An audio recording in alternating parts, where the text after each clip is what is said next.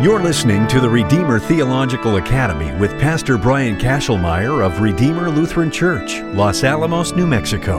On the Redeemer Theological Academy, we mine the riches of the Scripture and the Church Fathers and find in them Jesus, our Savior, our Redeemer. Here's the Academy with Pastor Kashelmeyer.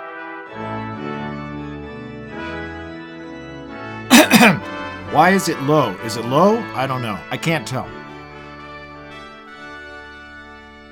Welcome back to the Redeemer Theological Academy.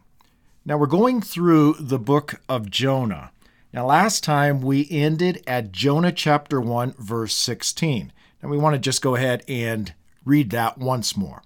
Then the men feared Yahweh with a great fear, and they sacrificed a sacrifice to Yahweh, and they vowed vows. So in the Hebrew text, this is where Jonah chapter 1 ends. I know in the English version of the Bible, you'll have the next verse, which is verse 17.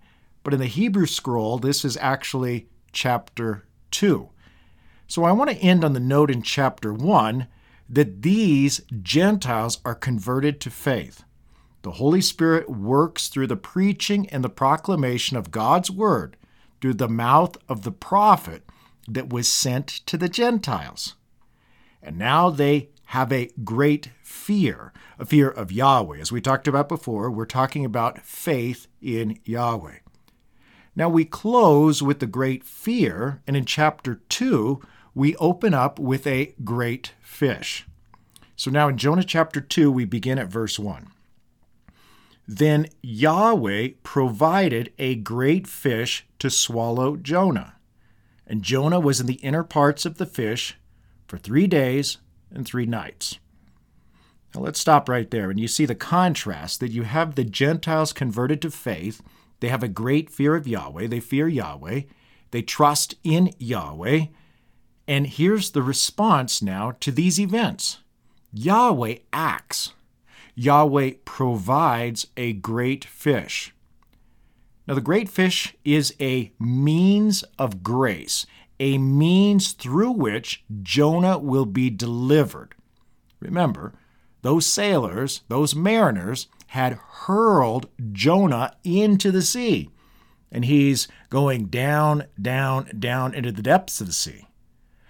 But now we see Yahweh acting. Before, Yahweh was acting by hurling the great wind, and now Yahweh appoints. He provides a great fish for the purpose of swallowing Jonah. And then we're told that Jonah was in the inner parts of the fish for 3 days and 3 nights.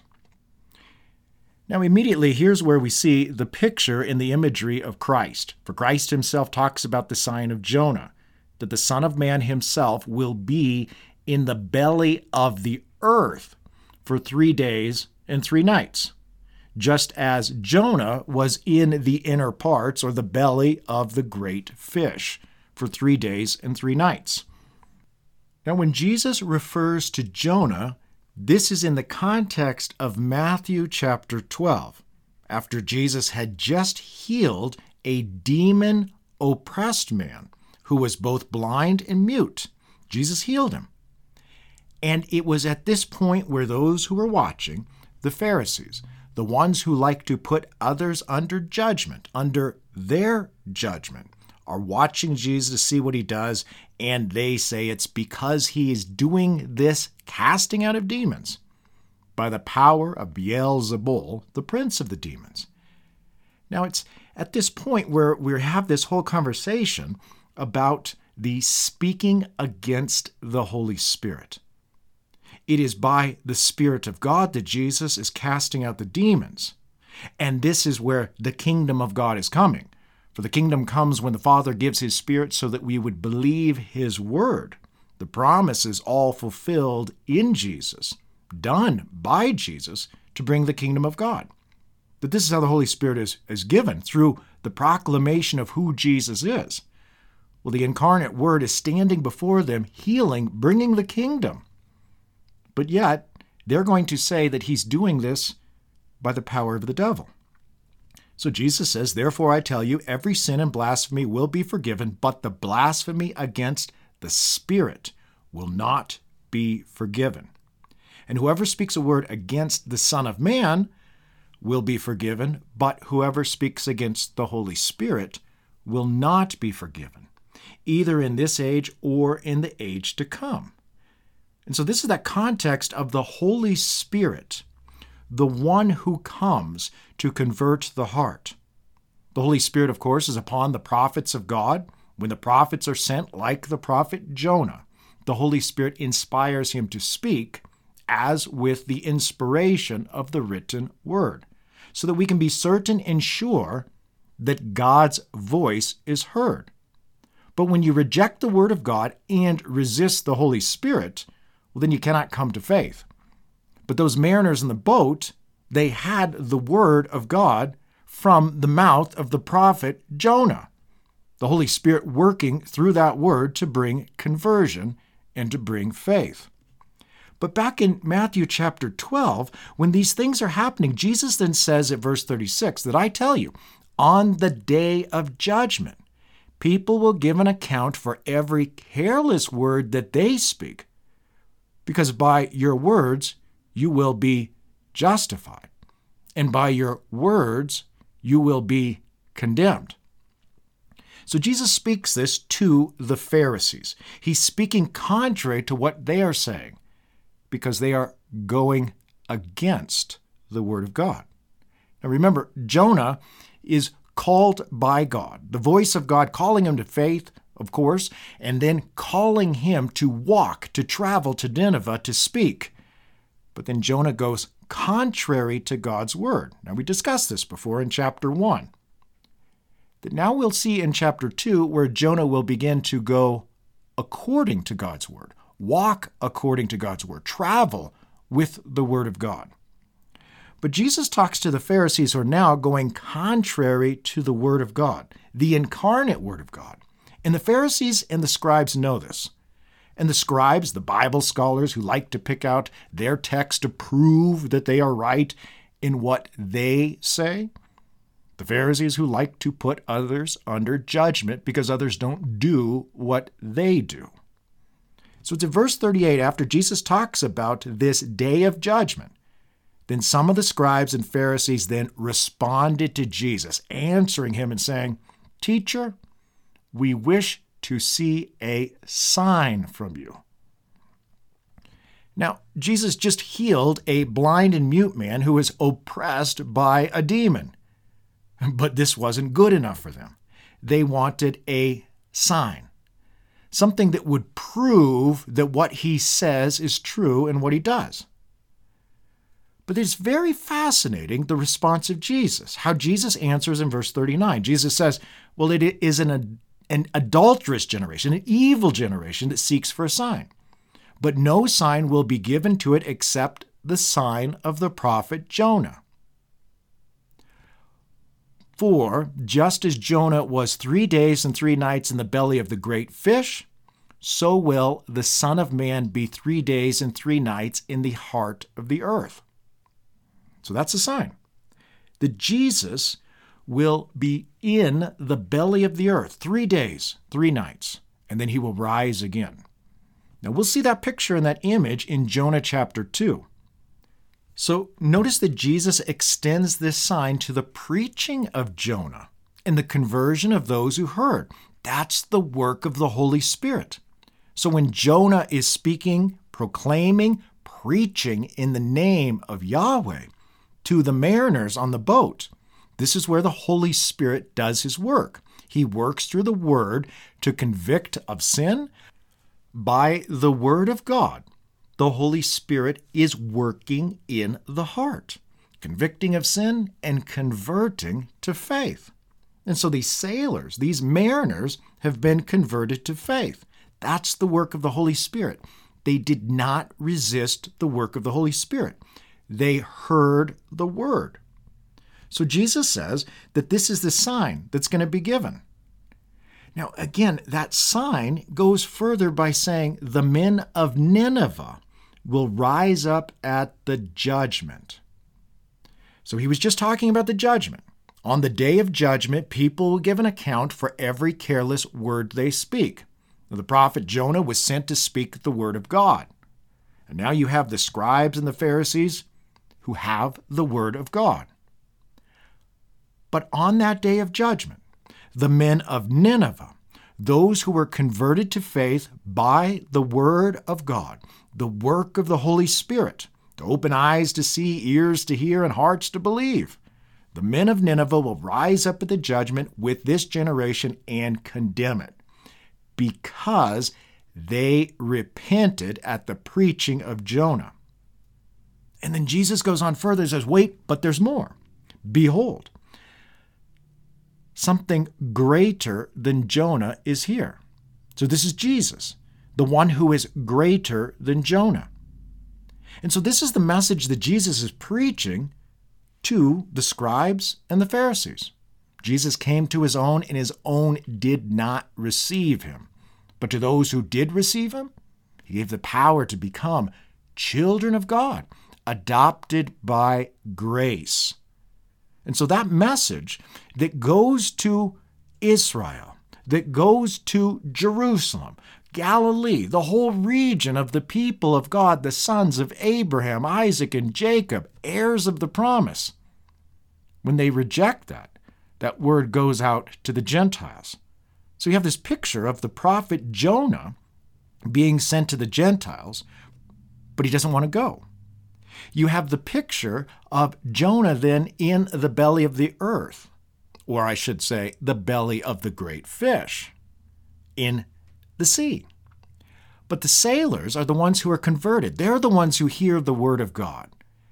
And then they throw Jonah over. This becomes the sign, the one who in his innocent blood is hurled into the sea. But after 3 days, he comes out again, and he rises to preach. Now let's go back to the book of Jonah, and let's pick up where we left off. So in Jonah chapter 2, verse 1, then Yahweh provided a great fish to swallow Jonah. And Jonah was in the inner parts of the fish for 3 days and 3 nights. Then in verse 2, so Jonah prayed to Yahweh, his God, from the inner parts of the fish. Now again, this is that same Hebrew word that's used for either preaching in the name of Yahweh or praying in the name of Yahweh. So Jonah is now praying to Yahweh, speaking to Yahweh. And he is calling out to Yahweh in the midst of this situation. Now, what's the situation? Well, again, Jonah had a great idea that he would leave and flee from the face of God. But God, of course, did not leave Jonah. He pursued Jonah, hurling the great wind and then providing the great fish. Now, it is at this point where Jonah is in the fish as a means to deliver Jonah.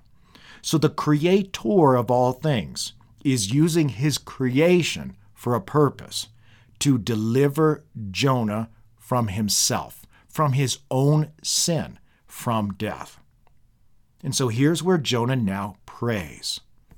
Now remember, when we look at Jonah, we see Jonah as a believer, just like us, one who is simultaneously a sinner and a saint at the same time, as a saint being justified by faith in God's sight for the sake of the person and work of Christ, the one who is greater than Jonah.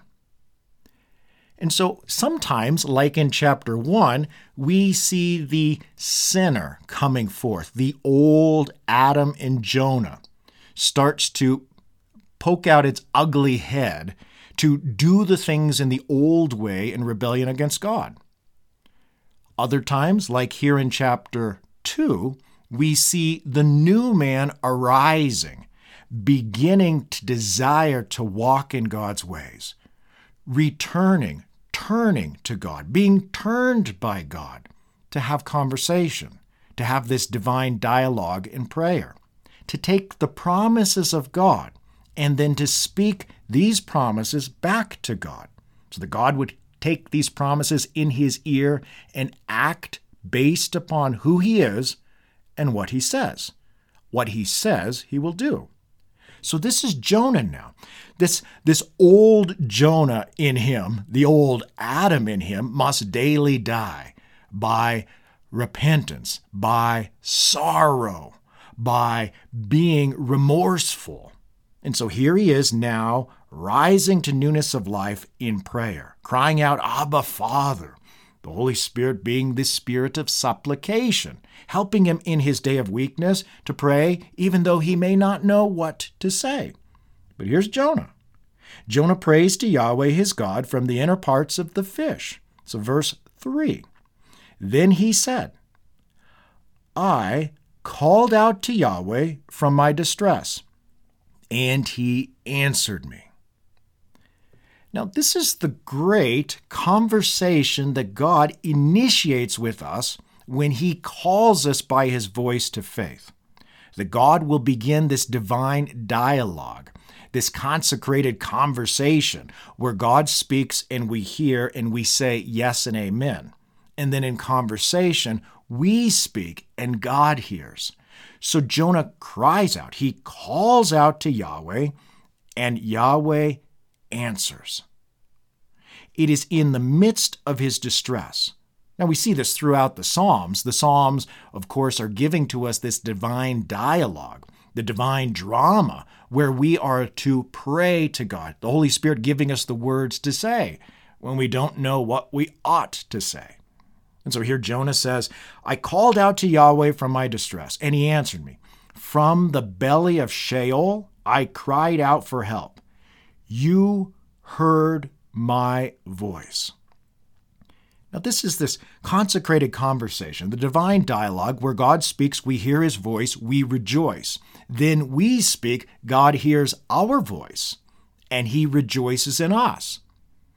Not because we merit or earn God's favor, but because God is gracious and merciful and slow to anger and abounding in steadfast love. And he changes his verdict from destruction to salvation. This is our God. This is the promise that he gives to us in his word, that we can be certain and sure that he desires for us to call upon him in our day of trouble, and he will answer us. For instance, in Psalm 17, I call upon you, for you will answer me. O God, incline your ear to me, hear my words. Or, for example, in Psalm 86, in the day of trouble, I call upon you, for you answer me. So this is the call response. God calls us to faith with his word. We hear his voice. We rejoice. Then we respond in this divine dialogue. The Lord opens our lips to declare his praise, our mouths so that we can then petition him, that we can cry out to him in our day of trouble. Humbly looking to the Lord is the one who is our helper. Now, in Jonah chapter 2, this is what we see Jonah doing. Jonah prayed to Yahweh. And so he's calling out, knowing that by faith, these are the promises. Here we see the new man arising to newness of life, one that has new thinking, new desires, new speaking the word of God, speaking his promises back to him, petitioning God based upon what God declares he will do. He will answer us in the day of our trouble. Now let's pick up at Jonah chapter 2, verse 4. And you cast me into the deep, into the heart of the seas. Then the currents surrounded me. All your breakers and your waves passed over me. Now these words here echo what we are praying in Psalm 42, when the Holy Spirit gives us the words to say. He is the spirit of supplication again. And so in Psalm 42, for instance, at verse 7, deep calls to deep at the roar of your waterfalls. All your breakers and your waves have gone over me. But now you're talking to the creator of all things, the one who has made the heavens and the sea and the dry land. Now let's go back to Jonah chapter 2. At verse 5, he picks up and he says this, "And I myself, I said, I have been driven from before your eyes, yet I will again gaze upon your holy temple." Now, let's just pause here and think about this. So all of these events are taking place in the life of Jonah. Now, we know that God is the creator of all things, and we know the promise from the Apostle Paul that God will work together for the good in all things for those who are called according to his purpose, for those who love him. So here you have Jonah, one who's been called to faith, one who has been called into the office of preaching that Jonah would call out, preaching in Yahweh's name, and of course, praying in Yahweh's name. But here Jonah says that he has been driven from before the eyes of Yahweh. And this is Jonah now. He's looking at how things are developing before him as he has gone out into the sea. He sees this as the sea is driving him away. Remember, the great wind was hurled, then you had the great storm. It's like it's pushing him further and further away. At least this is the way Jonah is seeing this. But yet he says confidently, "I will again gaze upon your holy temple." So in the midst of all of these events that are taking place, the Creator is using his creation, the sea, the wind, and the fish, all to bring Jonah back. And so Jonah sees these things taking place, and Jonah then proclaims that his hope is once again to go back to the place of God's promised presence at the holy temple, that he will again set his eyes upon God's presence at the temple. So, and again, I will gaze upon your holy temple. This is Jonah praying in the midst of this disaster, this catastrophe that he has brought upon himself in the sea. Now, verse 6, "Water swirled up to the neck. The abyss surrounded me. Seaweed wrapped my head. I went down to the roots of the mountains, the bars of the earth behind me forever. But you caused my life to go up from the pit, Yahweh, my God." So Jonah is being driven from before the eyes of God with the waves of the sea, with the storm, with the wind, with all these things that are taking place. But yet, in the midst of this, the Creator provides a means for Jonah to live, to be delivered in the great fish. So Jonah's talking about the water swirling up to his neck, taking away his soul, his own being, his own life. The abyss surrounding him on all sides, that he's being wrapped with seaweed around his head. He's like bound up. He can't get out. He is helpless. Yet it is Yahweh who has caused his life to go up. Of course, this is the whole contrast. Jonah wants to go down. He wants to descend. He keeps going down, down, down to Sheol, to the roots of the mountains, to the bottom of the sea. He doesn't want to go up. He doesn't want to ascend to the temple, like those songs of ascent, the psalms of going up. But here Yahweh causes him to go up. When Yahweh causes his life once again to go up from the pit, that Yahweh delivers him from death. And so in verse 8, "When my soul ebbed away from me, I remembered Yahweh, and my prayer came to you in your holy temple."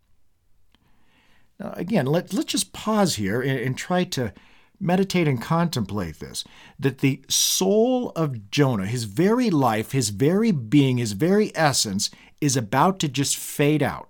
But it doesn't. It's about to. But yet, in the midst of that, he remembers Yahweh. Now, it's not like he forgot Yahweh. We don't mean that at all. In the scripture, when we talk about remembering Yahweh, we talk about remembering the promise of Yahweh. And that promise, of course, is all fulfilled in Christ, the one who goes into the belly of the earth for 3 days and 3 nights, the one who rises again from the dead.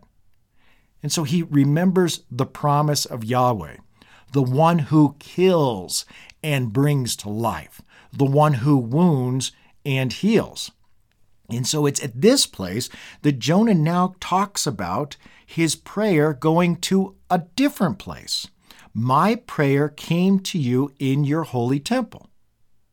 Now again, when we're talking about the holy temple, that is the location where God is locating his pardon and peace. That's the promised presence of Yahweh. Now we know, and Jonah knows, that Yahweh is omnipresent. He is present everywhere. But this prayer in particular goes to the place of grace before God's face at the holy temple, where the name of Yahweh dwells for the benefit of his people, promising them pardon and peace and forgiveness and salvation and life. So when he remembers Yahweh, he remembers the promise. And then prayer is a manifestation of faith in the promise of who Yahweh is, what Yahweh does, and what Yahweh will continue to do. Now, when we talk about the temple, this is the place where Yahweh promised his name would dwell. This is the altar where Yahweh promised that blood would be shed, that this would be the place of sacrificial death, that you would see a picture of the substitutionary atonement. The wages of sin brings death, separates from God. And so in your stead, an animal is sacrificed, a lamb in the morning and a lamb in the evening, the morning and evening sacrifice, all pointing to the person and work of Christ. For without the shedding of blood, there is no forgiveness of sins. Now it is at that temple, at that altar, where the name of Yahweh is proclaimed, the promise of Yahweh to deliver from death, the one who will redeem us and ransom us with the blood of the Lamb, for God will provide. Jesus is the Lamb of God who takes away the sin of the world. Now, there are other temples, there are other altars all over that whole realm, all over that whole land of Canaan, but they don't have the promise of the Messiah. They don't have the promise of the seed that will crush the serpent's head. They don't have the sacrifices instituted by God's word, with the promise of the forgiveness of sins, the presence of God for pardon and peace. And so here's where Jonah will now contrast the difference between idolatry, which is false worship without God's word, where man-made methods are put into place to try to make God merciful. You cannot make God merciful. So at verse 9, Jonah says, "Those who keep useless idols forsake their possibility of steadfast love." Without the word of God, you do not have the true God, the one who is steadfast love, the one who shows steadfast love, the mercy, the compassion, the grace, the loving kindness and loyalty based upon his promise of life and salvation.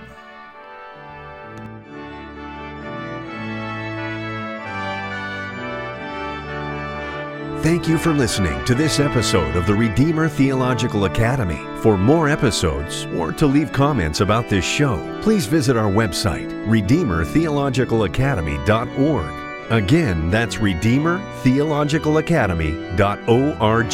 Thanks for listening, and may our Redeemer Jesus Christ continue to be your life and salvation, your hope and your peace.